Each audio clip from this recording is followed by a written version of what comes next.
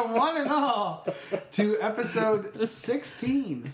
Says. That's good. You didn't need prompting. No, I just know I'm the one that needs prompting. Benton expects le français maintenant. Of Le Barncast. Is it le or la? I don't know. C'est le Barncast. Nous sommes masculins. Okay. That's my man noise. My name is Ben Drew, and I'm joined by Benton Gallagher. Tyler Smith. and we are delighted to have you with us. This week, we, as always, are brought to you by Heritage Breweries, and our conversations this week are brought to you by the Nova Scotia Prince, just the Scotia Prince, New England IPA. Is brewed in the trendy... What was that name again? The Nova Scotia Prince, all right? It's Scotia Prince. Shut up. It's brewed... Anyway. Well, that's an easy mistake to make. I've made it. I haven't made that one, to be honest, but I'm sure I will. You make mistakes All the sometimes. time. I'm good at it. All the time, yeah. It's my strength. So it's brewed in the trendy New England style. This beer is hazy, hoppy, and aromatic. Light bittering hop additions and heavy flame out and dry hop additions give plenty of fruity and citrus aromas. The ferry link between Yarmouth, Nova Scotia, and New England has been vital to many for many years. The Scotia Prince Ferry was the workhorse of the Gulf of Maine from 1982 to 2004. You guys ever take Scotia Prince? No. I did. No, before my time. It's. I feel like it took 11 hours to get. Like that's when the cat came. I was like, oh my goodness. I've never been on any of the Yarmouth ferries. No? Cat was like a giant sea-doo. It was crazy. Oh yeah, killing whales, fishing boats. Yeah. People. Yeah.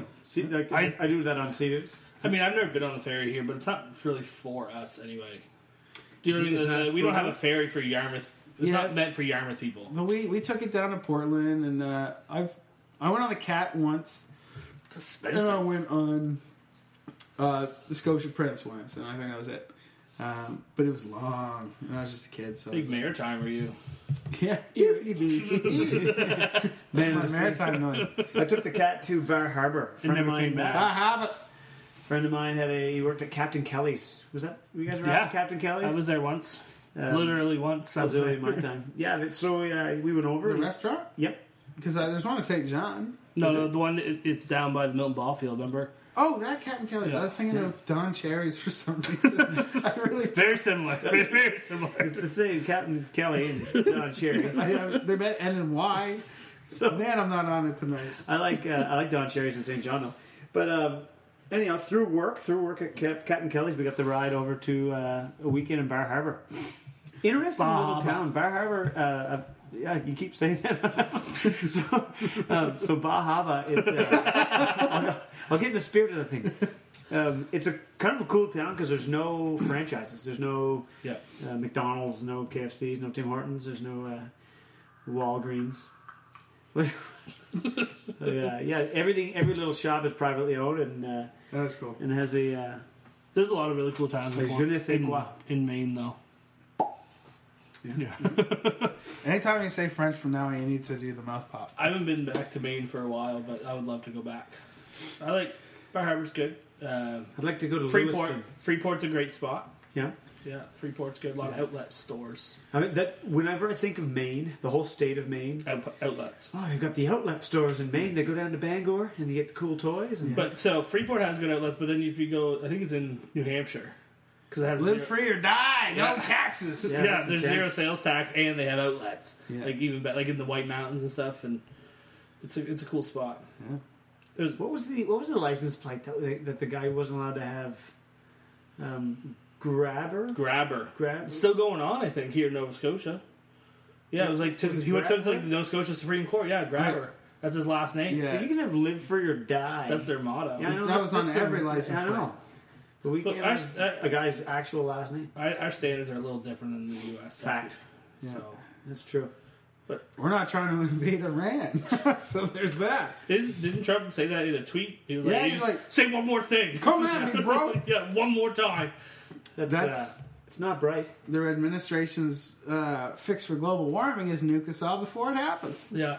Did you guys see the Bill Nye thing? Have you seen that? You saw yeah, John Oliver. Yeah. When he puts the globe on fire. I thought that was the greatest thing. Yeah. It was beautiful. And anyone who hasn't seen it, you need to watch it. I don't want to spoil it, so just go watch Bill Nye. Let's post it on the old Facebook. Can we steal that clip, though? I don't know. I'll look for it. We'll see if we can find the clip. Yeah. I'll look for it right now. Speaking of spoilers, though, Game of Thrones is done. Yeah. Let's spill it. Should we talk about the ending? Well, we can talk about what our feelings are about it, because that's what we do here. We talk about our feelings. This is a big feeling podcast. Yeah. My feelings are pretty...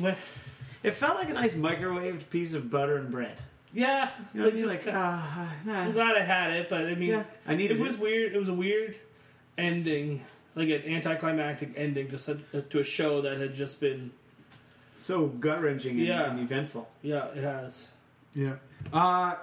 Good insight. Sorry, I was looking at the Bill Nye clip. I could just play the Bill Nye clip. No. You have to watch it. All right, I'm gonna put it on our Facebook while we talk. Okay. But I enjoyed it. I mean, anytime you wrap up something major like that, somebody's gonna be mad. Yep. And they're always gonna be mad, and everybody's bitching about it. Like you're gonna be mad if it didn't work out how you wanted it to work out. And honestly, all the people that say they ruined the ending, I just want them to stop. I was gonna say something meaner, but like, there's no way of knowing if they ruined the ending. The book isn't even out yet. Yeah. So. And George R.R. Martin gave them the ending. Like that's his ending. So like. You can't criticize the author. Yeah, like if you love the books, see, people are criticizing the show and not the books. Mm-hmm. But there is no book for the ending yet. Now, I don't know if he's going to go on and change the ending up because people are mad about it. Okay, well, question here: had the books already been out, do you think there would be anything said about it? Do you think people would be complaining about the book? People always complain though when there's books adapted to movies.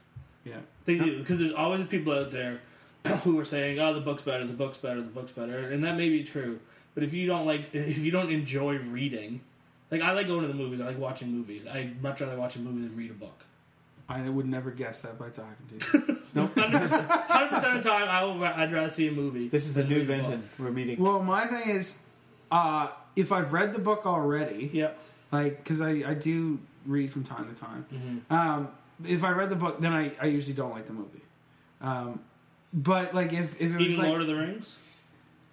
No, I said usually. Okay. I really like Lord of the Rings. Hobbit book is better though. Listen to me, big reader. What about Ghostbusters 2? I never read. I had the picture book. But Cat in the Hat. But something like for me, Game of Thrones is the TV show. I never read the book, and I watched a couple seasons before I even thought of reading the book, and I was like, I'm not going to. Like, this is the story. I'd like to know about the 1 million people supposedly that signed this online petition. How many of them have read the series? Like, how many of them are just TV show fans mad that it didn't end the way they wanted it to? Yeah. Or who they think they are. Really, though. You can have an opinion, but don't take your opinion to the point where you're demanding for a rewrite of the final season. Because they're not going to do it. This is the whole generation of like social media, like activists, like online activism. Yeah. Right, which really does nothing. It's not new. I remember when I was in grade 8. Remember nano babies like Tamagotchis and such. Mm-hmm. Christina Colicchio made a petition to save the nanos because they were like, these are in a distraction in class, and she's like, I need to feed my nano. It will die. Yeah. So it's not. It's a very old idea. But it's just kind of like they're not going to rewrite the show. No. They're not going to go back. You know what, guys? You were right. Let's spend another $100 million shooting this season again.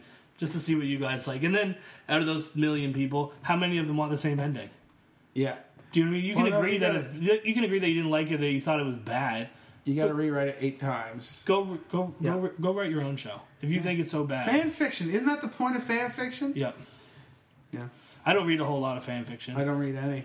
Doesn't it usually get weirdly sexual? Usually. I don't think I read Tell me about this fan fiction. It's like people just write their own stories in conjunction with the material. Right. Like they would take there's a whole online community for like pretty much any fantasy world, right? Lord of the Rings, Harry Potter, Star Trek The Next Generation, Star Trek, Star Wars, all of it, right? They go on and they write their own stories to go along with it. Can we do a fan fiction segment where we read excerpts? Yes. Yeah. Right now?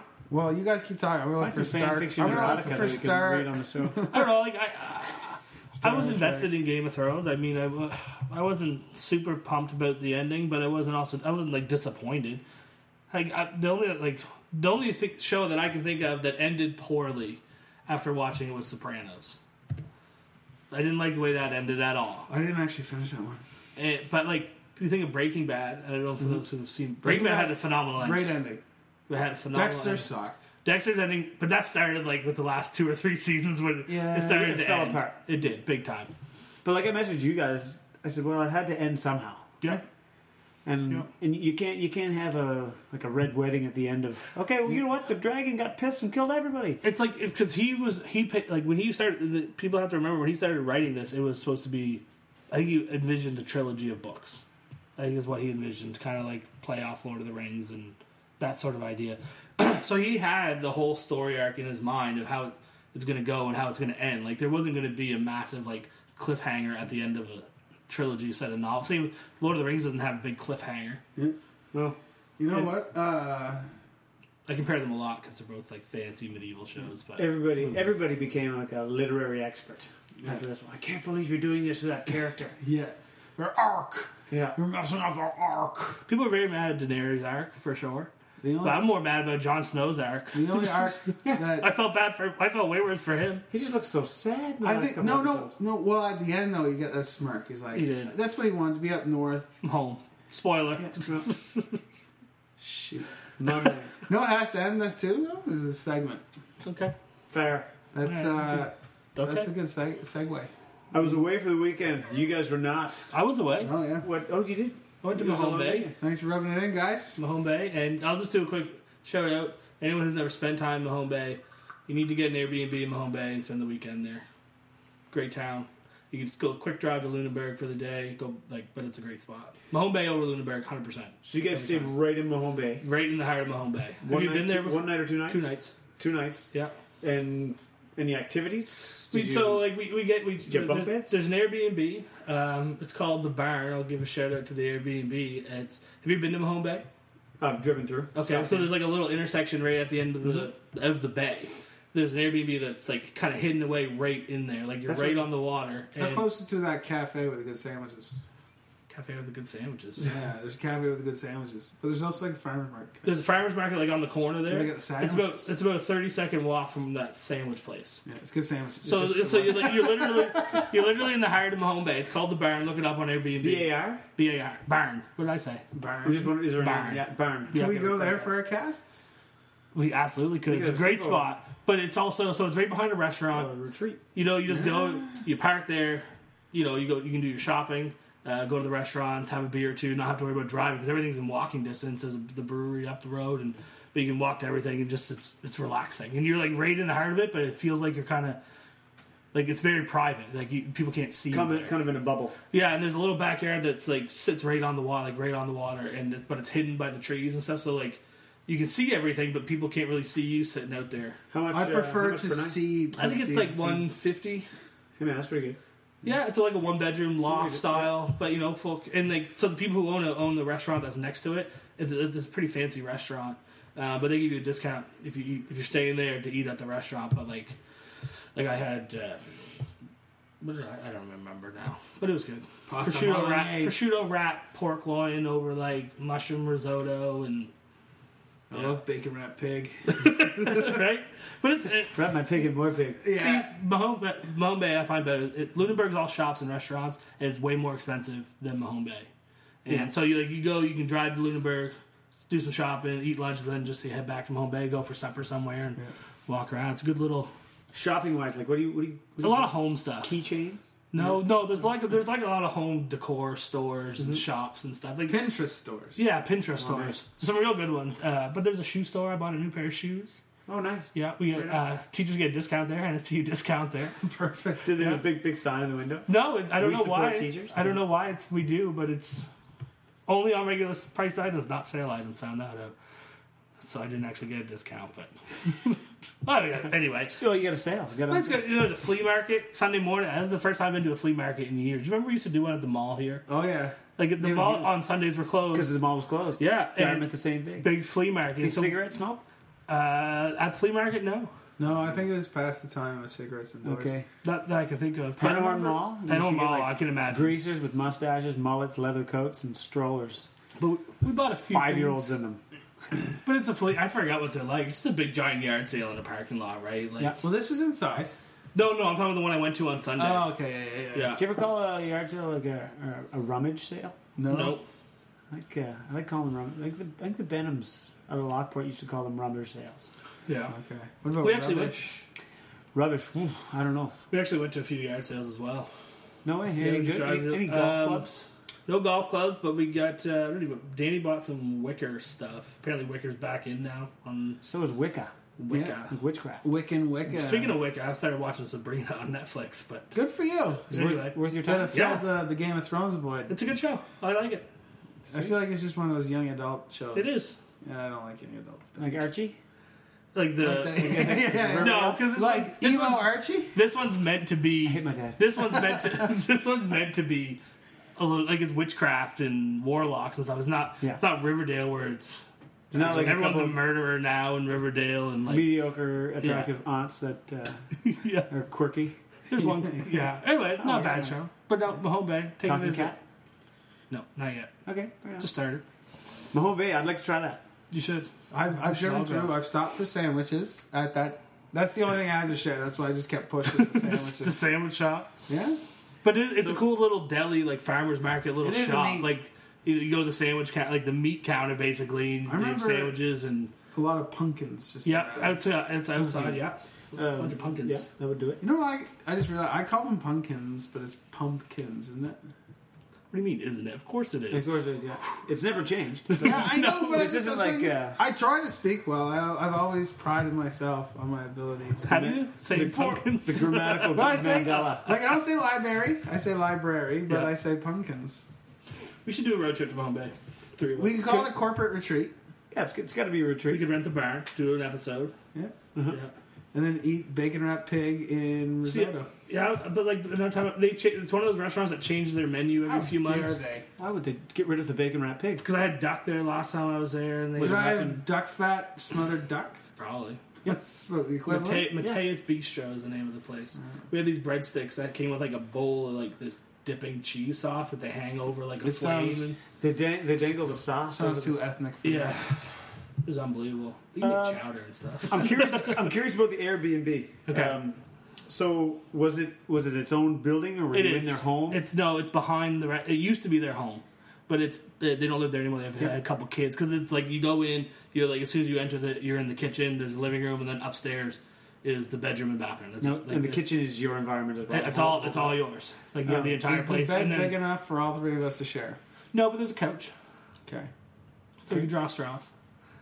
But there's like the outdoor area, like the little back porch thing is like the coolest spot of all of it, with the water right there and stuff. And So Ben really hijacked your Quebec trip to this mom. Sorry.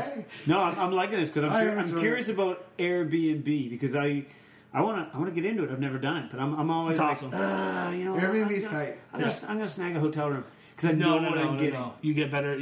So we're looking at a trip to Italy, right? And I've been scouring Airbnb like crazy these last few days. And the trick is though, you got to book somewhere that has reviews. You don't want to book a place that no one stayed before because you don't know where you're going to get. And you can also filter it to be like Superhost, I think it's called. So people who have like a certain number of good reviews. Oh, okay. You know what I mean? So I always select that. So I know a lot of people have stayed there. And the fact that you get a whole we get a house basically for what cheaper than a hotel room, right? You can come and go. Saturday night we just made a meal like ourselves.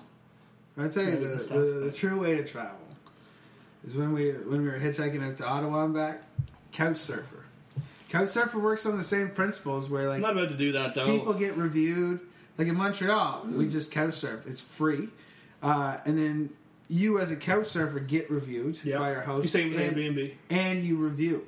So you go on there and you can see like super hosts, whatever. Yep. But the whole thing runs on the principle of travelers helping travelers.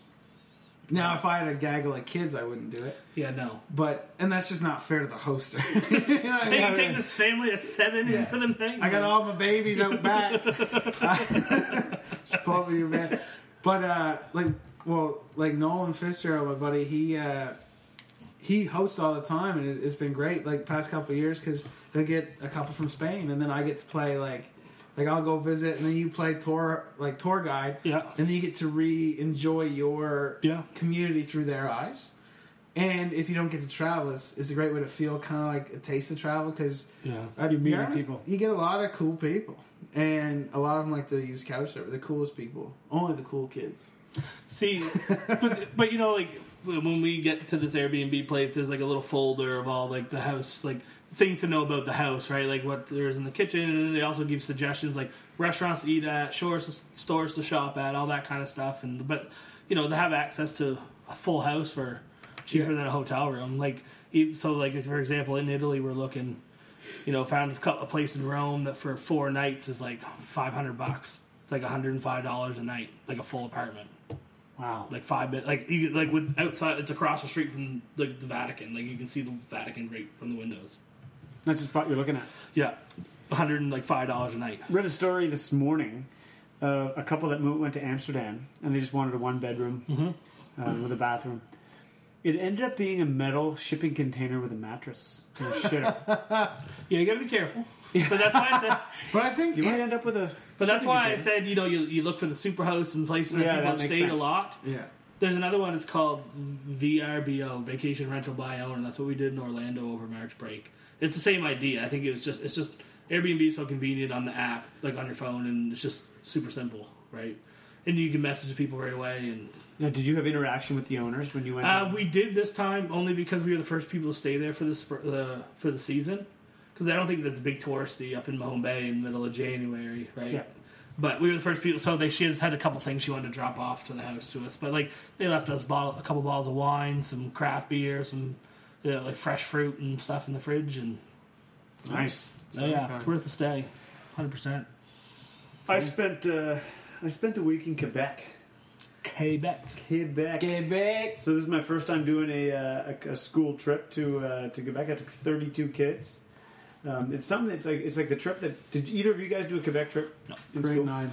I didn't go. I did it in grade 9 too, and I guarantee you it's the same. Like you do the boat cruise. I dance. got your Snapchats. I saw your boat cruise. I saw Saint Anne de Beaupré. I saw the crutches and then the waterfall thing with the gondola Montmorency. ride up. Yeah. So those are the big ticket items, and then walking around old Quebec. Yeah.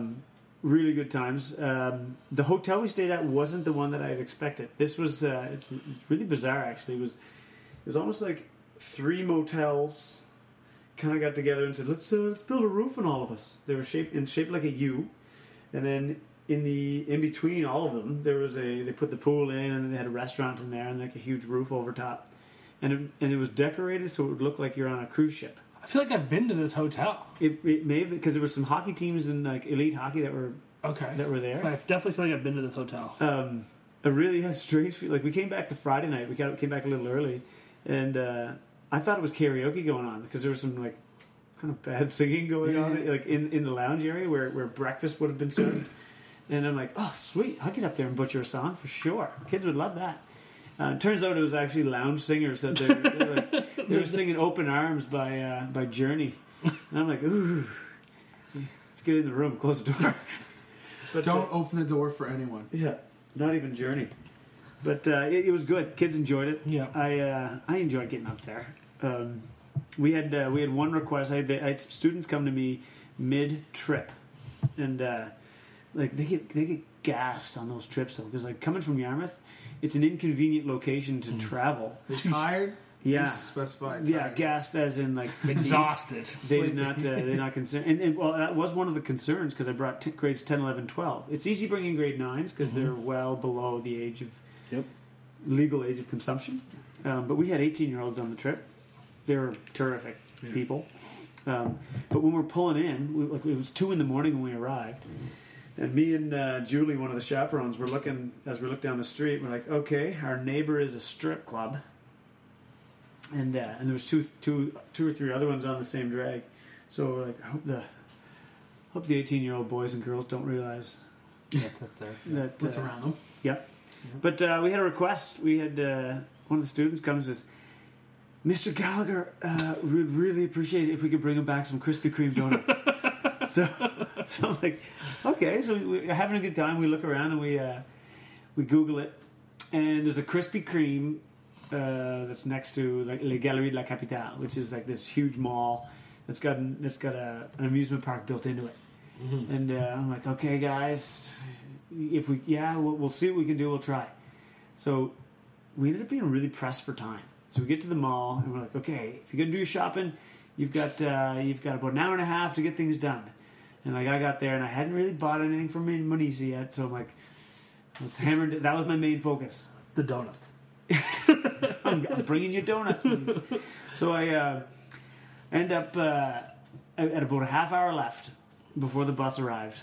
I ended up picking up a sweater from Monisa or whatnot, and I'm like, okay, I'm done. Fantastic. Now I can just relax. And it occurred to me that the kids would be disappointed if we didn't get to bring Benton Gallagher back as Krispy Kremes. So I brought it up on the map, and I'm like, I'm the chaperone. I've got 32 kids at this mall in Quebec. I'm looking at the map. It's 2 blocks over from this mall, and I'm like, that looks like a pretty big street to cross. I'm like, screw it, let's do this. So I sprint out the door, which ended up being on the wrong side of the building, and I'm wearing jeans because it was hot and cold, like rugged temperatures. So I got jeans and a long sleeve shirt on. I got my backpack, and I'm like doing a speed walk / jog for these couple of rows of cars, and then I'm gonna walk, speed walk, and it got hot. So it was like sunny. Yeah. So I'm looking myself on the map, and I'm like, okay, I think I know where it is. I'm looking for a Krispy Kreme that's like kind of like maybe in a strip mall or in a larger building. So I'm watching the blue dot as it gets closer, and then I walk down the street, and then I cross this 3-lane boulevard, and then realize that I went way too far, and then I'm like, run back. God damn it! I've got 20 minutes now. This sucks. So I end up jogging back, and I'm watching the traffic. I'm seeing an intersection. There's a girl waiting, and I'm like, I ask her in my poor Acadian, I'm like, hey, en courte? And then she's like, oh, no. And she replied in her broken English. So I'm like, screw it. No traffic. I'm looking at the Krispy Kreme. I'm like, it's its own huge building. Yeah, they're legit. I thought Krispy Kreme was like a niche item. But so, jaywalk like hell. So I jaywalk. In Nova Scotia, when we cross the street, we cross directly across the street. Yeah. And if it's an intersection, we cross the next street. We can make like an L. So by the time I jaywalked, got there, and I'm looking across the next one, the light had changed, and she's going diagonally. She ended up getting there before I did. I'm like, man, you guys got to figure it out. She could have said that. Does nobody? Because they don't go right on red, right? So there's no concern of it. So I get in there, and by the time I walk in, it occurs to me just how like sticky and gross I'm feeling, and grab my half dozen Benton bagels. And, I can't believe you didn't get any for yourself. Well, it was for the kids. Yeah, for the kids / mostly just me. Yeah. So when he brought those to me in class today, he was very proud. I'm impressed that he didn't. And I said, "Well, come, have one." And he's like, "No, they're for you." I'm like, "No, I don't need all 6 donuts, but I did eat 2. I got 4 left." I'll eat one tomorrow. Oh, you might. I'll find it. See, like when I first went there, the first time I went there was when I took kids to Montreal, hockey in Montreal. Yeah. And you can watch them be made, right? Like that's one of the things you could probably see it behind, right? Like the batter drop. They offered me. They're like, "Do you want some fresh ones?" I'm like, "No, man. I got to be on the bus in 20 minutes." Yeah, you should have. Soaked. Should have waited. The bus will wait. 3 days. They're not going to leave without the chaperone, but they're going to wonder why the chaperone's not at the mall. Did you guys have any miscounts on kids? No. Any stops? No. Unfortunately, everybody was always accounted for, and unfortunately, when I came back, no good stories. When I brought the hockey team I was coaching back from Montreal, we stopped, I don't know, at a gas station somewhere in New Brunswick, and it was 2 or 3 in the morning, and everyone was sleeping on the bus, and so we stopped, and I got off to use the bathroom, and a few kids got off and stuff, and so I just went and I got back on the bus, and we left. And I was like, oh, the other coaches, they were sitting in the front, must have done the head count, but he was sleeping. Everyone was sleeping. We left 3 kids there. 3 of them? Yeah. How long did it take you to realize? Not long, because they called everyone's phone. Everyone had cell phones. So did the bus leave? Is this a prank? Yeah. Here goes guys. Where's everybody? And then you have to play it off like it was a prank. So we had to take the next exit, and we were back in 10 minutes, but it happens. When the second year we were coaching the team in Clare, we went to we ended up having to go on a league finals. We're playing against New Waterford. So we had our whole team on the bus, and we ended up taking some fans. So we had some really devout fans, and their whole families were into it. And some of them, their parents were really big fans, almost to the point where they'd be like, so it was so cool to be around the players that maybe they didn't pay enough attention to their kids. So we're stopping in Ald's Cove, which is right before the Canso Causeway, right? And we make it's a big stop. So I went in there and I'm like, I'm probably 22 at this point, so I'm a young coach. But I'm like, what would a hockey coach really do? They'd probably sit at the front and read the hockey news. So I ended up, I'm like, and they'd probably wear reading glasses. So I should probably get myself a hockey news and some reading glasses. So I looked at these reading glasses that were right up front by the cash.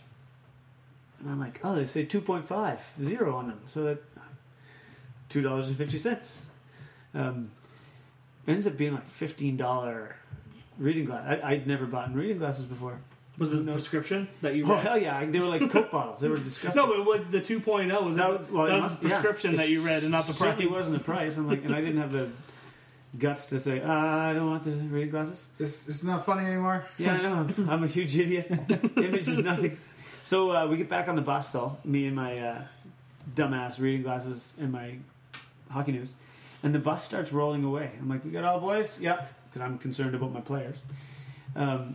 We are just about to make that left-hand turn to go towards Cape Breton, and one of the boys in the back, like, hey, isn't that Caleb?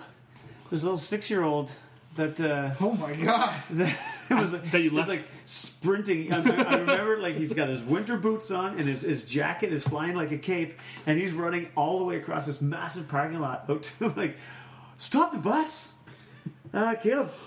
Yeah, so that was a real experience. You guys saw John Wick last night. Yeah.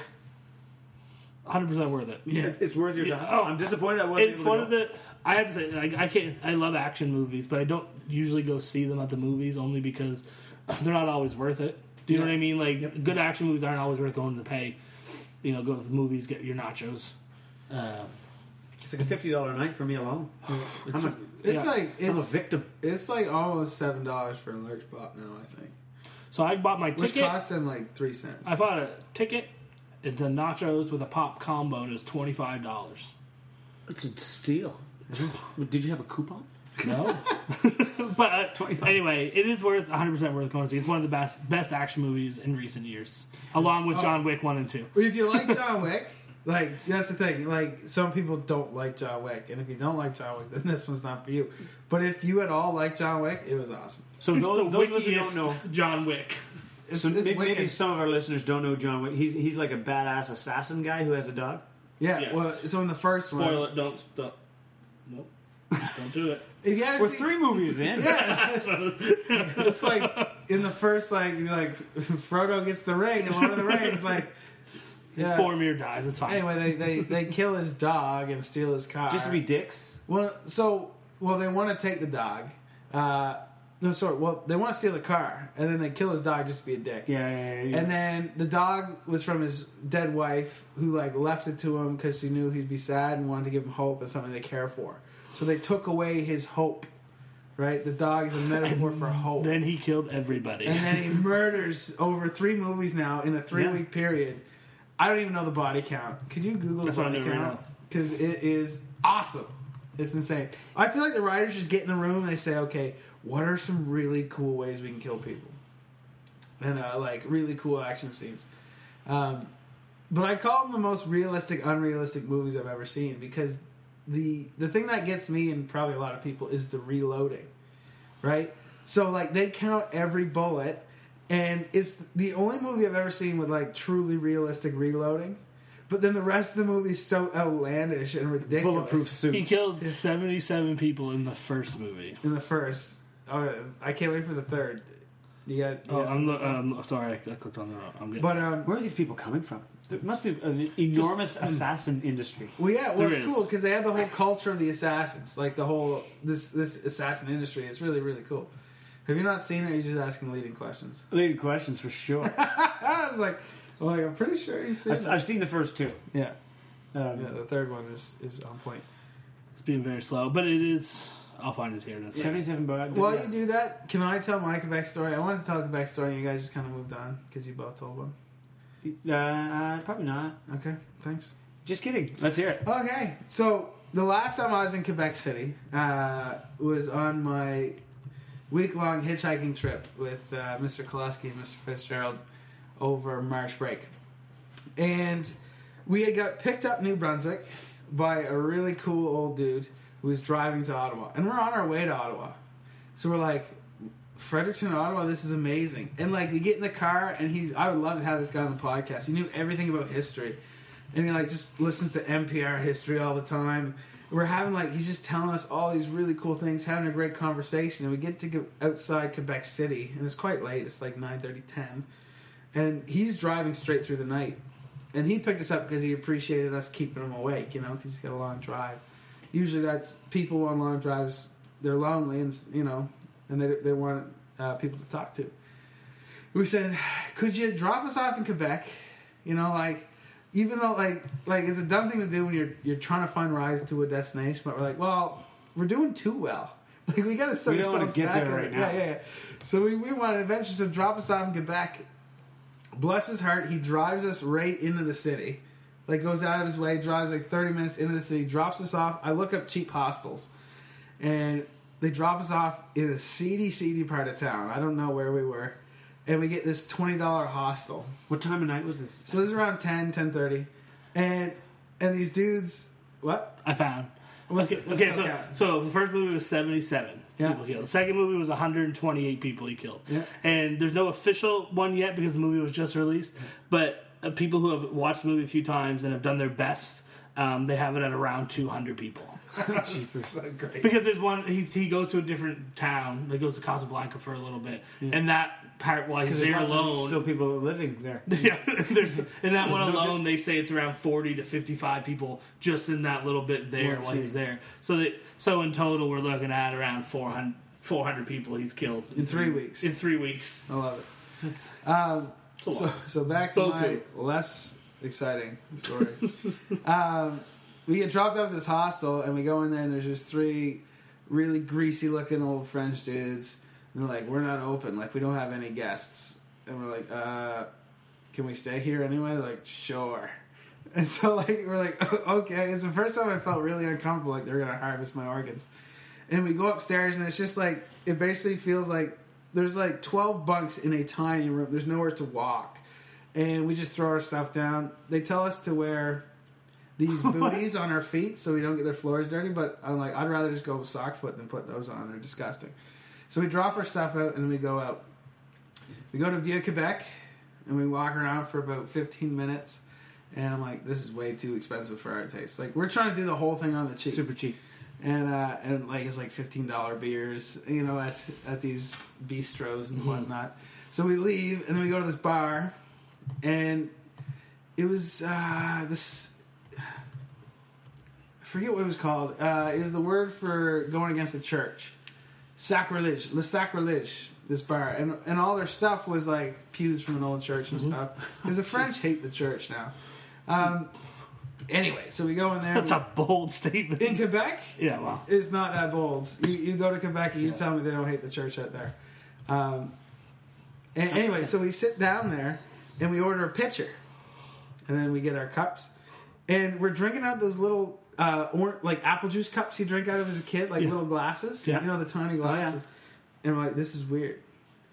And then we look around the bar. Everyone has normal pint-sized glasses. Except for you guys. Except for us. And I guarantee it was because we were English. Obviously. Everyone was laughing at us. I was discriminated against. Well, that's because... it blew me away. Like you said when you spoke French. Bullshit. No, you spoke French to that woman and she spoke English back to you. I swear to God. That happens everywhere. No, I swear to God. We went in there. Yeah, that's what you think. Everyone had regular beer glasses and we had little tiny apple. He gave us three glasses in a pitcher, and they were tiny glasses.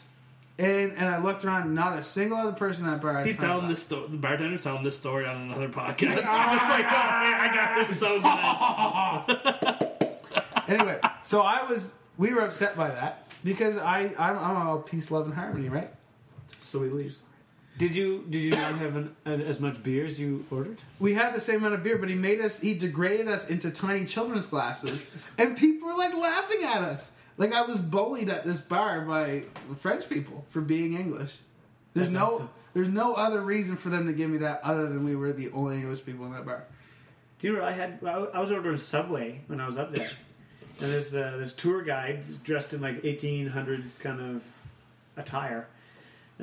Walked in his packed Subway, and he had a relationship with the employees there because he kind of made this. He's like, "Yeah, I want the usual," in French, and then he kind of shuffles his way. He's like, "Excuse me," and I get to the front and I'm ordering my vegetables on my sub. I'm like, "Est-ce que je peux avoir de la laitue, des oignons, des poivrons verts et du poivre?"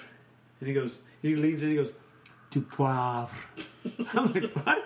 C'est du poivre, ce n'est pas du poivre. Okay. But that's all right. That's but he's right. But no, yeah, but let's go back. The last part of the story, though, because we went to another bar, and this is a better bar. They're far more metropolitan. That they let us in, except for the fact that we ran into skinheads at the bar. I've never really met legitimate skinheads. That would make me uncomfortable. Like if you don't know what a skinhead is, it's a white supremacist with a shaved head. And multiple? It was like a gang of skinheads. Oh, that's not good. And so we're at the bar, we're talking to people. We see these skinheads, they're eyeing us up. And then why would they be eyeing you up? I don't know, but it's because we were English. He came up to me, and I guess he liked us. And he started talking, but then I ended up getting in an argument with him because he told me that he barely spoke English, right? He was super French. And he told me he was Irish, right? And I said, there's no way that you can be Irish and you can't even barely speak English if people that are not white you don't consider Canadian. Yeah. You know what I mean? Like, you don't have the right to say that, oh, they're an immigrant, like even 3 generations back from another country. They're not a Canadian, but je m'appelle Irish. Can't have your cake and eat it too. But I didn't try to overstep too much because there was a gang of skinheads. Do they have leather vests with? They were wearing leather.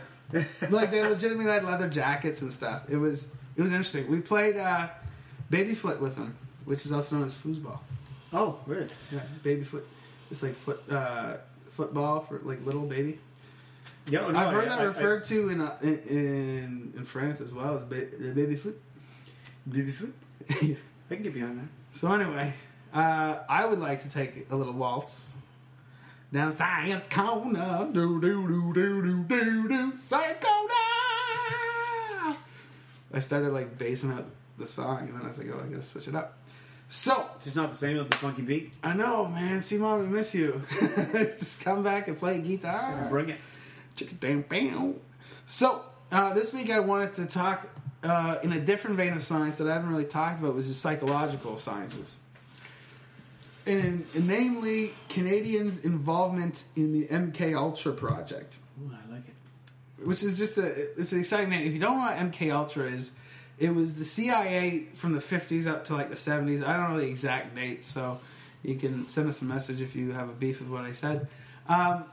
But it was their exploration into mind control, erasing people's minds, that whole Manchurian Candidate, like having brainwashed people that you could make the perfect assassin and you implant thoughts in people's heads. It was this whole kind of mind control thing that the CIA was doing. And what I'm going to talk about comes from a book called The Shock Doctrine, which is a 2007 book from a Canadian author, Naomi Klein. And she's arguing in this book that the neoliberal free market policies have risen to the prominence in some developed countries because of a deliberating strategy of shock therapy. So she's saying these neoliberal ideas of free market and everything is there because of the shock therapy. And she's explaining this idea of shock, whether it's actually physical torture shocks or it's the shock of war and terrorist attacks and all these things, that this idea of shock's effects on people. And in the book, she introduces you to a lady named Gail Kastner. So when she's talking to Gail, so she meets Gail, and Gail was part of this MK Ultra, which is usually attributed to the United States. But the Canadians, this story is interesting and also terrible, because it was also some of the research took place in Canada, because some of this stuff was too unsettling for them to do to their own citizens. So Canada, for some reason, was like, "Well, you can do it on ours. We'll do it on ours for your benefit." So she meets up with this Gail Kastner in like 2006, and she's talking. So her explanation to Gail about why she's writing the book, she says she's writing the book about shock, how countries are shocked, first off, by wars, terror attacks, coup d'etats, and natural disasters. But then they get shocked again from corporations and politicians who exploit their original fear and disorientation from the first shock to push through economic shock therapy. And then how people who dare to resist their shock politics are shocked a third time from police and soldiers and prison interrogators coming in. So that she's looking at this power imbalance between people and the government and how they're trying to just shock you over and over again to get compliance.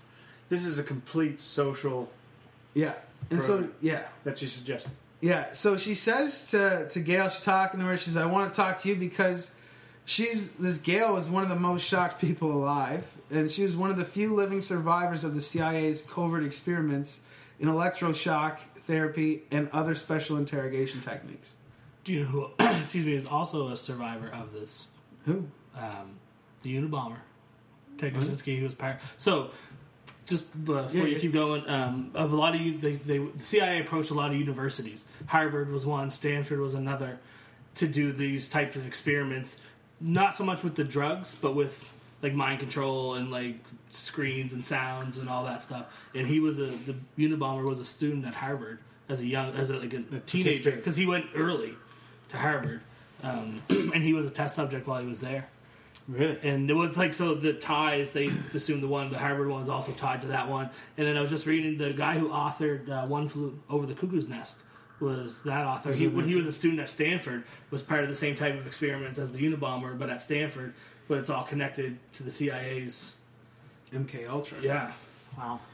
So and Whitey Bulger. Oh wow, really? When he was in prison. Yeah, I believe that.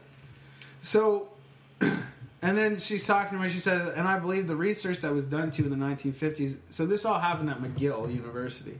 So that's that Quebec bring back. Is now being applied. So she's looking into, at the time, Guantanamo Bay and Abu Ghraib.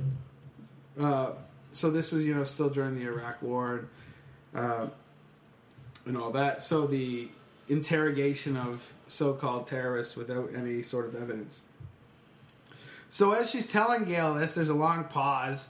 And she says... she basically just says to her, you've spelled out exactly what the CIA and this man named Ewan Cameron did to me. So what they try to do is erase her and remake her. So they try to destroy her essence, who she was, destroy all of her memories, and then make her into what they want, but it didn't work. So at this point, like, she's got a lot of pain, arthritis. She doesn't leave the house very much. She's unhealthy. And she talks about how her pain is just a reminder. So she received electroshock therapy 63 times. And when they're shocking her, it's 150 to 200 volts of electricity that penetrated the frontal lobes of her brain. While she convulsed, causing fractures, sprains, bloody lips, like crushed teeth, like because you went so hard. So, like, this is kind of a heavy story. It's a dark chapter in Canadian history. So as Gail is looking around the room to set up her recording information, she notices that on tables there's pyramids of stacked packs of cigarettes. So she talks about how she's a chain smoker, and she's kind of overweight because she doesn't really move around much. And then she looks at the cigarette packages, and they're kind of out, and the white parts of the back of them look like she colored them black. And she looks closely at them, and she sees that they're covered in writing in numbers. And what Gail was doing was writing down, so it's minuscule handwriting, names, numbers, and words. So she basically doesn't have any memory. All right. So, like, the experiment she underwent in the 50s left her for the rest of her life without a memory. So she writes down anything that comes to her in very small writing on cigarette cartons and packages. So she writes it down as a note to herself, or she'll never remember it. Wow. So for her whole life, her mind, like her memory hasn't worked. Facts will evaporate instantly. And there's just many, like, it's like a bunch of pictures you throw it on the ground. Like, she can't distinguish between two. Can't place between. So she could recall an incident pretty well, but she might be 2 decades off from when it happened. So it could have been she had a conversation at the grocery store in '86, and she remembers it like it was 2 weeks ago. So she, like, everything just jumbled around. Like 52 pickup. So what we're talking about is what kind of happened to her and to a bunch of people. So in the 1950s, the United States CIA funded a Montreal doctor to perform bizarre experiments on his psychiatric patients, which ranged from keeping them asleep and in isolation for weeks, then administering huge doses of electric shock therapy, as well as just giving them cocktails of like hallucinogenic drugs like LSD and PCP. And what they're trying to do is break them down into like basically like an infantile state, like a baby-like state. All of this was performed at McGill University's Allen Memorial Institute under this Ewan Cameron, Dr. Ewan Cameron. So they kind of released this information in the 70s through Freedom of Information, and then they sued them, and this is also funded by the Canadian government, so they're not blameless in all this. So the crazy thing is Cameron's experimental subjects were just regular people that had gone to them for normal treatment. So you might have postpartum depression, you might have anxiety. They didn't sign up for this? No. So they went to him and said, we have these issues. Because in the 50s, they could do whatever they want. Yeah, everybody's a mad scientist. If you look at a picture of him, he looks like out of like a horror movie. Yeah, and he's a terrible person. So they said you would go there with anxiety, postpartum, or even if you're having trouble in your marriage, right? I'll fix you. And then they take them and they institutionalize them and they use them without their knowledge or permission as a guinea pig for the CIA's research about how to control human minds. So basically, his ambition through this whole thing was to discover the root of his patients' ailments, but he didn't want to cure them. He wanted to figure out how to inflict them on other people. So, like, he's a monster from every aspect of the word. So what he'd do is he'd try to de-pattern you. And de-patterning is just to, like, remove basically all your essence of who you are. So he used a new device called the Page-Russell, which gives 6 consecutive jolts instead of a single one. So he used, like, a new electroshock thing, but instead of one shock, he'd shock you 6 times. And if they kept seeming to cling to their personalities, then he would start giving them a cocktail drug. He'd give you some uppers and some downers and some hallucinogens and some uppers. Like, he'd mix just it to up. keep you unstable. Yeah, just to try to make you as unstable as possible while he continued to shock you. So he's trying to break down their mental defenses. So after he kind of de-patterned you, and your personality seems to have been wiped out, he starts this thing called psychic driving, which is like the biggest pile of shit you've ever heard of. This idea of psychic driving is the same idea of it came about, his idea, which is laughable, and if he wasn't an esteemed scientist, people wouldn't have respected it at all. It came from like an early, it wouldn't be in the 70s, but like a commercial for listening to languages while you sleep. It's that idea of learning in your sleep. Yeah. That's what psychic driving. Put the headphones on and go. Yeah. So why don't you learn Italian by sleeping with headphones on? Right? Which doesn't work. So what he would do It'd be is awesome if it did, though. yeah. I'd be way smarter. Yeah. And if it would have worked, it would have had to work in this. But he'd basically break them down with these drugs and electroshock, and then he'd play them messages like you're a good mother and a wife and people enjoy your company. So maybe like you're having trouble in your marriage or you have depression. So he'd send this And then he wanted to see that if he could get them to absorb the messages. And so that's that idea of getting people to absorb any message, like in brainwashing them. But he would do this. They might re-listen to a message for 16 to 20 hours a day over weeks.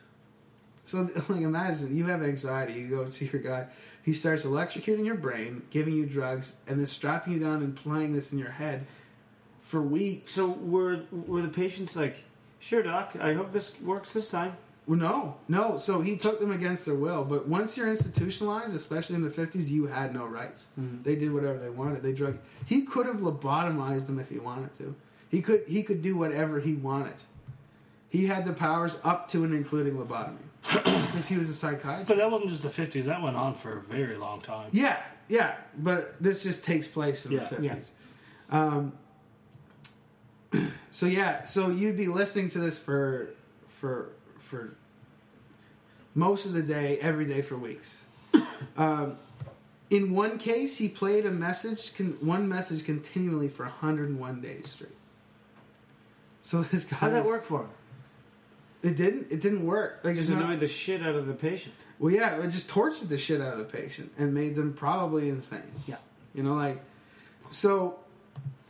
And, like, she notes that, like, if he was less powerful in his field, then this idea of psychic driving would have been laughed out of everywhere. So it was the Cerebrophone. That was this phonograph that you put Cerebro, by your beds. like the Matrix. Well, Cerebro like the brain, but yeah. Cerebro, well, I'm just saying. Cerebro was X-Men. Yeah. Cerebro, yeah, sorry. Yeah. X-Men. That makes sense. So, put it by your... So, like the Cerebro phone, you'd put it by your bed and you'd learn languages while you sleep. Mm-hmm. And that's where he got his idea, from this commercial for this stupid learn a language. So, a lot of these were these trials were attempted in like the U.S. And around in different areas, but if the word got out that the CIA was doing this to their own people on American soil, then it would probably shut down the entire program. So that's why they turned their looks to Canada, right? Because Canada's not the U.S. So they went to this tri-national meeting at the Ritz-Carlton in Montreal. And when they're at this meeting, they're talking about how the communists had somehow discovered an ability to brainwash prisoners of war.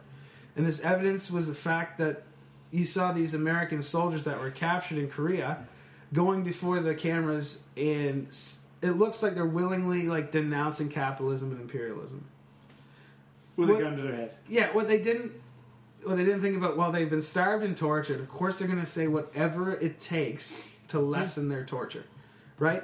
But apparently, these brilliant minds couldn't come up with that. They said, no, they're brainwashed. Look at it; it's on video. There's no way these people would take up communism unless they were brainwashed, right? Nobody gets that hungry. So they were convinced that the Western powers needed to discover how the communists were extracting these remarkable confessions, and they needed to get this ability themselves. So then there's this doctor that came along, Hebb, and he tried with isolation, and he would do experiments for like 2 to 3 days, and then like talking to his patients, they basically said it was torture, and he knew he ethically couldn't. So that's like total sensory deprivation. You put on headphones, blindfold. They'd even wrap up your hands and stuff so you couldn't feel anything. And then which is still messed up to do that to someone for 2 to 3 days, but he was like, I can't do this. This is torture. And you especially couldn't do it any longer than a couple days because it's just a couple torture. of days. Yeah. It's insane to begin with. Yeah. So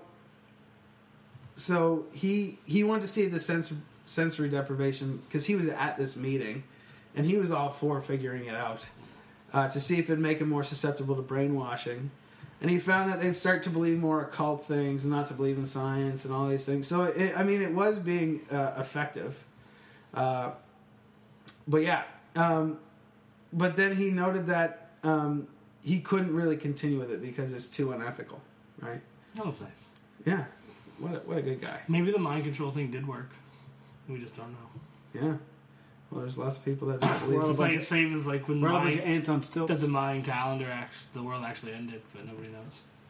But yeah, he basically wrote that we can't get results because we can't do this for 30 to 60 days to people. That's so nice of him. Because this is insane. And he also shit all over Dr. Ewan Cameron, this evil person, saying that he was criminally stupid. Was there at any point any repercussions to those studies that Cameron did? Yeah, so it ended up... Well, I mean, it came out... I think in the 80s they settled a lawsuit. The Canadian government paid out $750,000. I don't think Cameron ever went to jail for it. Because he was sanctioned by the government and the CIA. Yeah, true. Like He's doing his job. Yeah. But, like, so... After he did all this stuff to Gale, like, it got worse. And so... They said they basically, the original electroshock machine recommended 4 treatments per patient, like 6 shocks over 4 treatments, which was 24 shocks. Cameron started using the machine, so he would give up to 360 shocks per patient, right?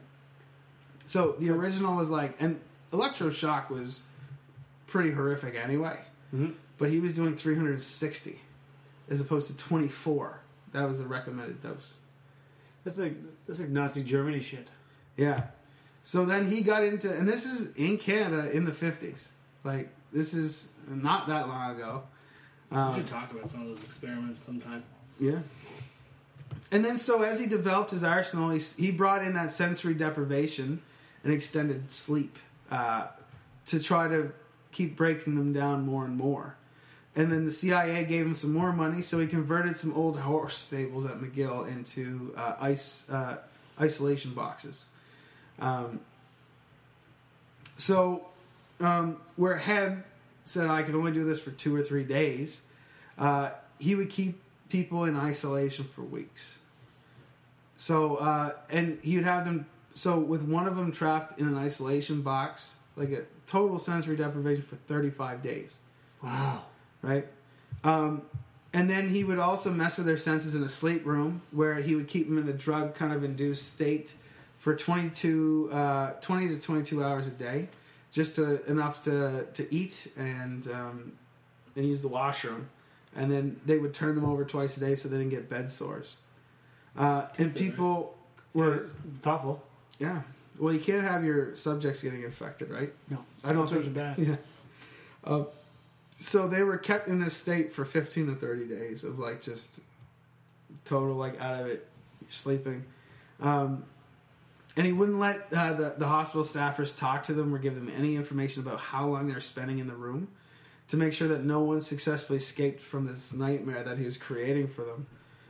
He gave... and then some of them he was giving curare, which is like a paralyzing drug. So it's not even that you're asleep. And you just can't move. So this work kept on being funded by the CIA until 1961. Well, MK Ultra in the States went on until almost 73.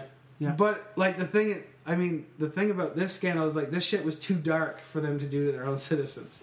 Right? And then Canada's like, hell yeah. We got it. You got postpartum? Let's destroy your life. Like, let's destroy everything about you. Buzz that brain. Yeah, it's insane. And then the big part of this whole thing is that he made no progress whatsoever. Everything he did, nothing was learned. They weren't able to do anything. He just everybody. destroyed memories and minds of people. And he did it just for the hell of it. And that's the story of Canada's involvement in MK Ultra. It's a crazy story. Yeah, that's heavy. Yeah. That was a dark Any one. experiments on unwilling people is a terrifying thing. Do you think that's going on right now? Places, for sure. Yeah. But they do, like, when I said those couple guys in the universities, they signed up for it. Mm-hmm. That wasn't as intense as that, but it was. Like, it was a little different. There was still shock therapy, and it was... With this, they weren't even witting in it. Like, they said, I need your help. I have a problem. See, these people signed up. Like, it's like yeah. some people signed up for it, obviously. Yeah. But they got a cookie cutter response. Oh, you have problem A? Yeah. Here's solution. Yeah. It's my thing. Yeah. So I guess that's all we got for this week. Yeah. Sometimes it gets away from us a little bit. Slipped off. I think it was important to learn some of the darker sides of Canadian, history, but also kind of an interesting look into the MK Ultra program. It is. What we try to do to understand the human brain, even if it's awful. So my name is Ben Drew. Tyler Smith. Ben Gallagher. Signing off. Yeah, and as always, don't forget, subscribe to us, Apple Podcast, Spotify, Facebook, Instagram. Get us out there. Tell your friends. share it out. Come back again next week. We love you.